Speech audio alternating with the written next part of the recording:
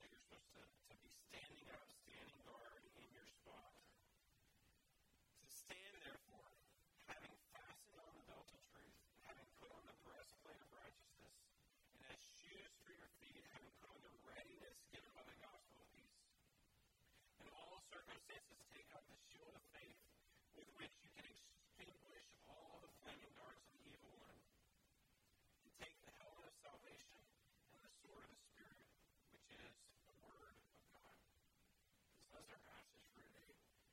And as I said, this is specifically written to Christians. This is specifically written to those who have experienced salvation in Jesus Christ, who know faith in Christ, and know what it means to be a follower of Christ. That doesn't mean that if you're here and that's not you, that this won't have anything for you, because it totally will. Because in sort of through this, I'm going to explain to you what it is that we as Christians believe and what it is that makes us a Christian. So just stick with me as we go through this. But the first thing that Paul tells us to put on is our belt of truth. So what do you think of when you think of a belt? Depending on who you are in your fashion sense, if you're me, you go, this is a practical item that keeps my pants from falling down. If you're my wife, this is a fashion accessory on which you can wear to accentuate any different thing or match your colors and all of this kind of stuff, right? And so, what is Paul talking about here? Neither, right? Like, they didn't wear pants, right? So they're not holding their pants up. And I don't think the Roman military was really worried about their fashion sense. But what it was this big leather apparatus that would not only hold their sword, so it's practical in that sense to hold their sword, it also is practical in the sense of the tunics that they would wear. It would keep everything tucked in. So it would make it so they could do things like run, move fast, fight, that kind of thing. And they don't have to worry about, like, oh, my wardrobe is blowing up. It's holding everything in. But then also, it's a big enough piece of leather that it's shielding this lower portion of the body. So it also has a protective element to it as well. And so this is the item, the article of clothing that Paul is talking about here. And what he compares it with, what he says that for the Christian, what it is the truth. And so in our fight against the enemy, the first thing that he tells us to put on is the truth. And how fitting, because what did we see about the enemy last week? He's the fire of lies. So what better way to combat him than he's throwing stuff at you, and all you got to throw back is the truth. The truth. The truth is freeing. The truth is so powerful. He's going to constantly come at us with these lies. He's going to make us want to doubt things, and he's going to make us want to question things, and his whole goal is, Paul tells us here, stand firm, stand your ground. And what he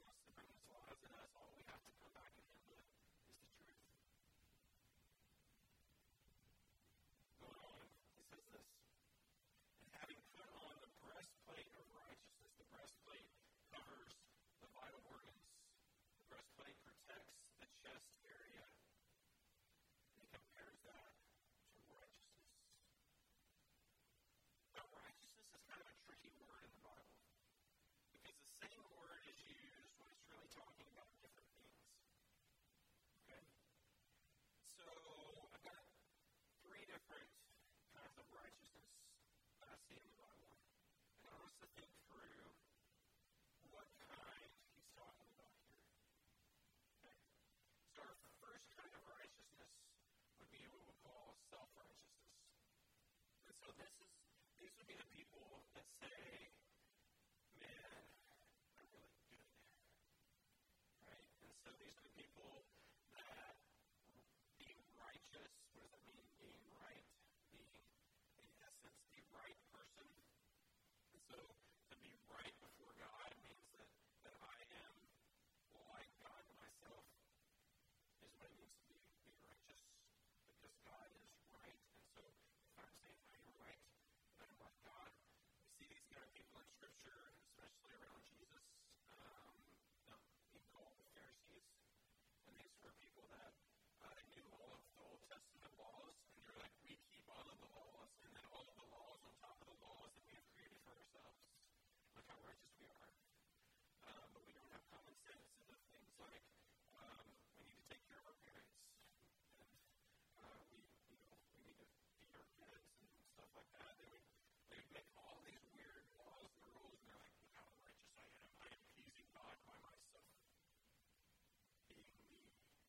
And they walk around for everybody to see, look how good I am. And Jesus is like, you're whitewashed tombs.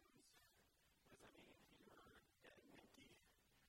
Nothing good inside of you. You made the outside to look good. Inside of it is nasty. And that's the same for any of us when we try to take our own righteousness and we try to say, look how good I am. I am pleasing God by being so good, and I am going to earn favor in God by keeping all the rules so well. And it's just self-righteousness. And I don't think that's what Paul's telling us to put on here. Let's go to the second one. We also see in Scripture something that this is theological terms, so don't zone out here. All right, I'll explain it to you. Imputed righteousness. So what does that mean? Well, Scripture makes it pretty clear that all have sinned and fall short of the glory of God. There's none who is righteous, no, not one. But what that means is, as far as measuring up to God's standard, so God's standard's over here, as far as us measuring up to that standard, none of us meet it. We don't make it. Like, here's God's standard of righteousness. Like, here's the Pharisees down here. Like, they weren't getting there. For all of us, here's God's standard of righteousness. Here we are down here. We're not getting there. But the great news is that Jesus came, and he was the only one who ever got there. He lived his full life without sin. He never messed up. And so he was truly righteous as a man and as God. That's the really awesome part. And so he met the mark. He measured up. That's why he rose from the dead. That's why his resurrection is such a big deal. It's because it's proof that he met the mark. That death could not hold him. It could not contain him because he was truly righteous.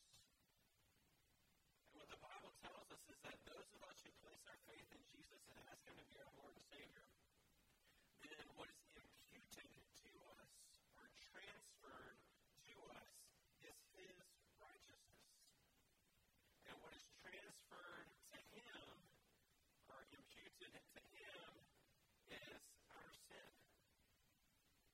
It's the great exchange where he takes on our mess and he died on the cross for it, and in return he puts on us his righteousness.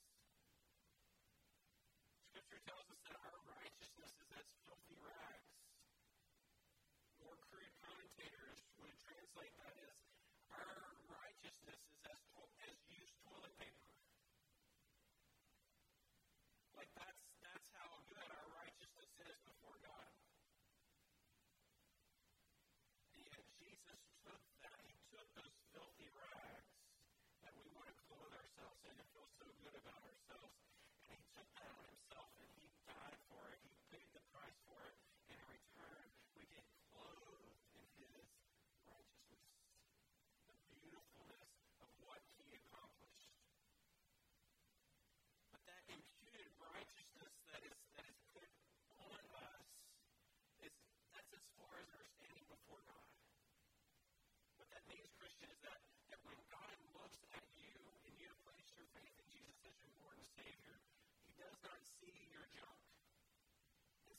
sees his son. He sees Jesus' righteousness covering you all of your mess. It's taken it all away. Before him, you are made clean and perfect and holy. And you're standing before God now as one that is righteous as far as Jesus is righteous, because when he looks at you, he sees Jesus. But is that what Paul's talking about here? Is that what he's saying that we have to put on? Well, no. Because that was already put on us. Jesus put that on us. It's not something that we put on ourselves. So would that be what he's talking about here? No. That's not what he's talking about here. So let's look at a third kind of righteousness. That's practical righteousness.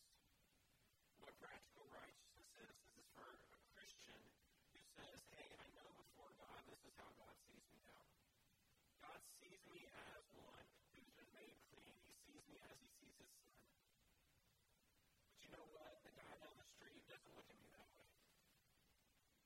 My neighbor doesn't see me that way. My spouse, they don't see Jesus in between us all the time. They don't have that same vision. And so what I want to have happen in my life is I'm not falling into self-righteousness where I'm trying to earn favor with God, please God, and feel good about myself. But what I do want to have happen is because I know what Jesus has done for me, and I know that my true identity is in him now, I want my life to reflect that. Practically live down in my life how to live like Jesus. And this is the practical righteousness that we see in Scripture. And that's what Paul's telling us here, is that, hey, yeah, as a part of your Christian life, what you need to do is you need to constantly strive to put on this kind of practical righteousness. Not just, you've got his imputed righteousness already on you, but that's already covered. But you don't want to abuse that. You don't want to keep racking up sin after sin after sin. It's just more that Jesus had to die for. More that he had to cover. More that went on him. You don't want to do that. How do you want to live your life in a way that models for everyone else? This is what Jesus has done for me. This is who he has made me. And that's practical righteousness. I think that's what Paul's telling us here, that we need to put on as our breastplate, our covering, the thing that when everybody looks at us, that's the thing that they see. It's our practical righteousness where we're trying to live like God, trying to live as Jesus lived, and as he would have us live. Verse 15. And as shoes for your feet, having put on the readiness given by the gospel of peace. As I mentioned earlier, we did an amusement park with the youth. And several in our group, after 3 days of amusement parking, if you haven't been amusement parking, one of the main things of amusement parking, I just made this verb up, it's a great verb, amusement parking. One of the great things about amusement parking is you walk a lot, right? And several in our group found out the importance through the week of proper footwear when amusement parking, because they developed these nice things called blisters from having improper footwear through the week. And so our footwear is so important, and it was important for a soldier as well in their Christian life. It's important for us as well. So what does he say is the purpose? What do we put on? Readiness. When you got your shoes on, you're ready to go. You're ready for action. You're ready to see something happen. You're ready to be a part of what's going on. It's not, oh, hold on a second, I got to get my shoes. No, it's I'm ready. I'm ready to go. Let's do this. And we see that this readiness is what we're striving for. But what does the readiness come from? It's given by the gospel of peace. So our readiness in this spiritual battle, what's it marked by? Peace. Wait a second. So we're in war, but we're putting on peace. That's why people think Christianity makes no sense. It's because we say things like that, and when you're a Christian, that makes total sense. Because you're like, yeah, the whole world can be spinning around me. Everything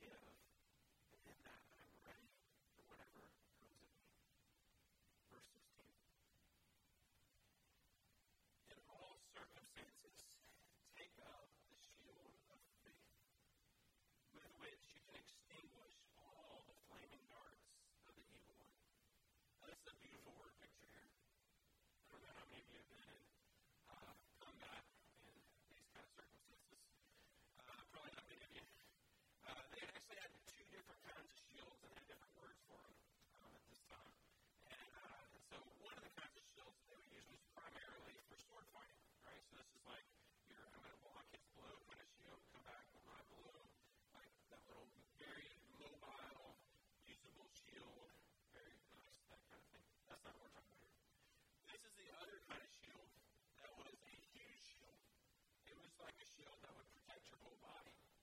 And this shield would be wrapped in leather and cloth and then dipped in water. Why?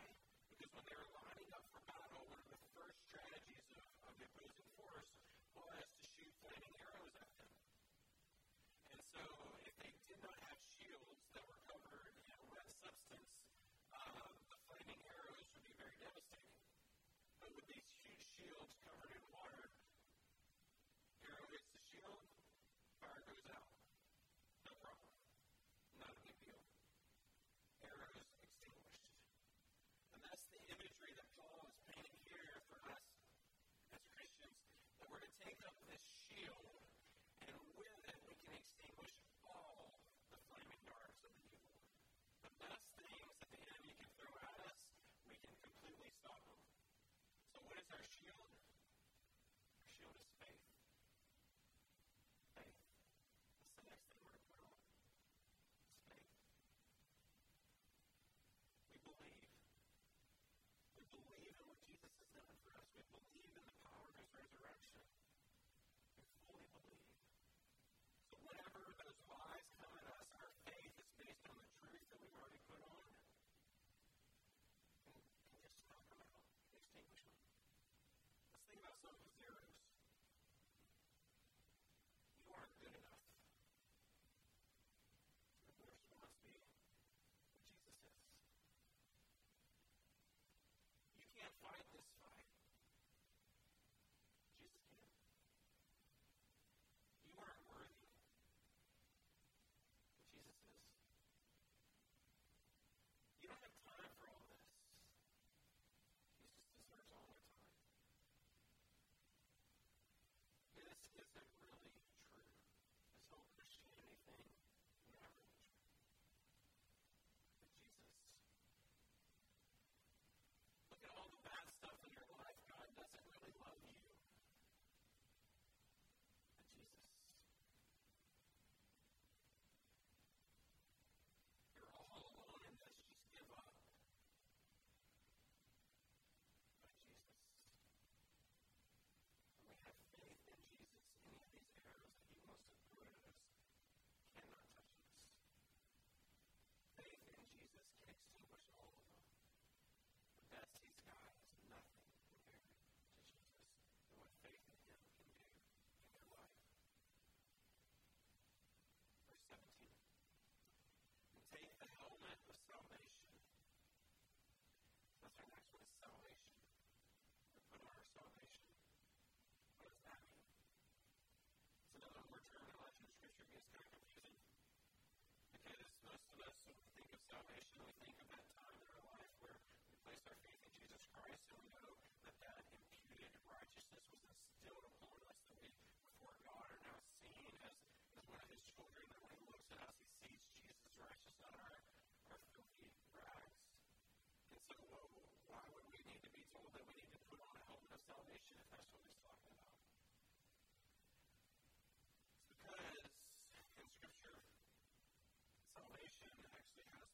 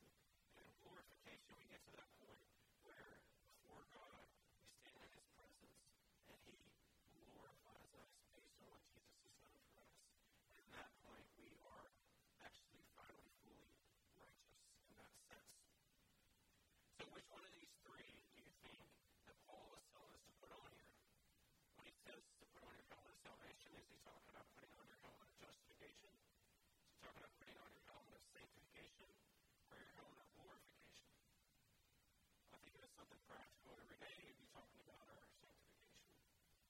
And so what does sanctification look like? Here's what we want it to look like. So we're here and in our life at this point, and we come to Jesus, and we're all happy, and we're like, yay, I'm with Jesus now. And so for my Christian life, what I want to have happen is, boom, righteousness of God, I am there. And that's what we want it to look like, right? Because that would be nice. That'd be really, really easy. The problem is, we still have this thing called a sin nature. And in our sin nature, we come to Jesus, we're so excited about it, but then righteousness is still up here as far as actual practical righteousness, where we're really like God. And our pathway of getting there, which I'll show you the way I originally teach it, and then I'll show you the way what I think now. Okay? So our sanctification is kind of a lot more like this. We'll struggle with stuff, and then we'll be better. But over time, we're becoming more and more righteous. And over time, we're learning to walk with Jesus. And our overall graph is moving up towards Jesus. I know. All our skills are amazing. This is what you get when I'm going all week and I don't have time to make charts on the screen where you can actually read them. All right? So this would be my traditional teaching of what sanctification looks like. Okay? But when you add in glorification, here's what I think it's really more like. So we have us down here. We're becoming a little more righteous. We're a little more righteous. Become a little more like Jesus. Until the point at which either we die or Jesus comes back and we are glorified. And then it is like this. Because it's that big of a change of what it's going to be like in heaven versus what it's like here. And so what is Paul telling us here? What are we striving for? We're striving for this sanctification process where I want today to be a little more like Jesus than I was yesterday. And when I look back on my life where I was 2 years ago, I don't want to still just be staying in the same stuff that I was struggling with then. I want to be moving forward and becoming more and more like Jesus. So we're to put on that element of salvation. This is what Scripture talks about when it says things like, work out your salvation with fear and trembling. What does that mean? Does that mean I have to work for our salvation? Well, not in the sense of your justification. That's already been settled for you. But you need to work out your sanctification. You need to work out that part of your salvation where you're becoming more and more like Jesus. Okay, the end of 17 says this. And the sword of the Spirit, which is the Word of God. So the last thing we're supposed to put on here is the Word of God. You might have noticed that most of our armor so far has been more defensive instead of offensive. We're protecting. We're standing your ground. We're holding your spot. And then finally we come to the sword. The sword is powerful. The sword is offensive. The sword fights back. The sword is something that we can go at the enemy with. This is an offensive weapon. Jesus set the example for us in this when he was tempted by the enemy. How did he fight back? He quoted Scripture. He quoted the Word of God back. That's how he fought back. That was his offensive weapon. The same should be true of us. When we're in this battle, the Word of God should be our weapon. How do we use that weapon? Well, probably a pretty important part of that is we need to have our weapon in good condition. We need to have our weapon ready to go. And so do we just sit back and, like the guy that spoke to the youth this week, he used an illustration of osmosis. And actually, if I just sleep on it, does that get in? Does that work? And no, we know that we need to read it, that we need to study it, that we need to memorize it, that we need to put it into our brains and into our hearts. Whose sword is it? Whose sword is it there? The Spirit.